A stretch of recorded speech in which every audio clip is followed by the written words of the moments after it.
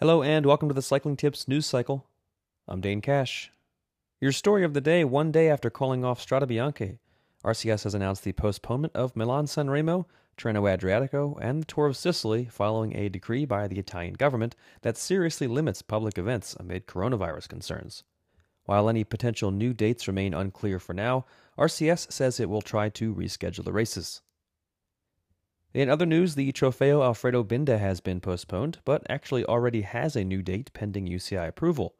Originally planned for March 22nd, the long-standing women's race is instead expecting to be held on June 2nd.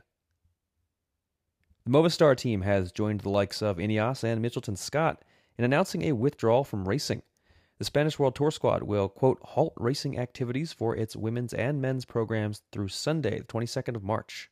A decision that will keep the team out of Paris-Nice and other events. Like several other teams that are skipping races in the face of growing coronavirus concerns, Jumbo-Visma has announced that it has withdrawn from Paris-Nice. After the cancellation of several Italian races that were initially on the team's calendar, Paris-Nice is for now the only other race that Jumbo-Visma has announced its intention to skip. With Tirreno Adriatico cancelled, Vincenzo Nibali will start Paris-Nice instead as he looks to build towards this year's Giro d'Italia, which for now remains on the calendar. Nibali said in a press release from his Trek Segafredo squad, quote, given the situation in Italy, the change of calendar was practically mandatory. I'm very sorry I can't race in my country, and I hope that the situation will soon get better, regardless of the races. Velon has announced that the Hammer Series has been suspended in a statement that pins the decision on alleged efforts by the UCI to derail the series. According to Velon, the UCI, quote, prevented Hammer Stavanger from adding a women's race with full parity of prize money, broadcast, and race format to the men's race, while approving and moving other women's races to overlap on the same weekend, which Velon claims scuttled the development of the Hammer Series.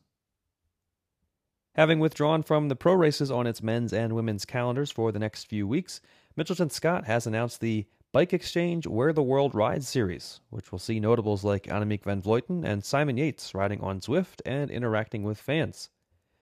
In the absence of Strade Bianche, a gravel ride will take place this weekend on Zwift, with future events that will include opportunities to race with and against Mitchelton Scott riders. The indictment against former Tinkoff Saxo team owner Oleg Tinkoff, wanted in the U.S. for tax evasion, has been unsealed. Prosecutors are accusing Tinkoff of underreporting his assets to the Internal Revenue Service before he renounced his U.S. citizenship. That's it for today's news cycle.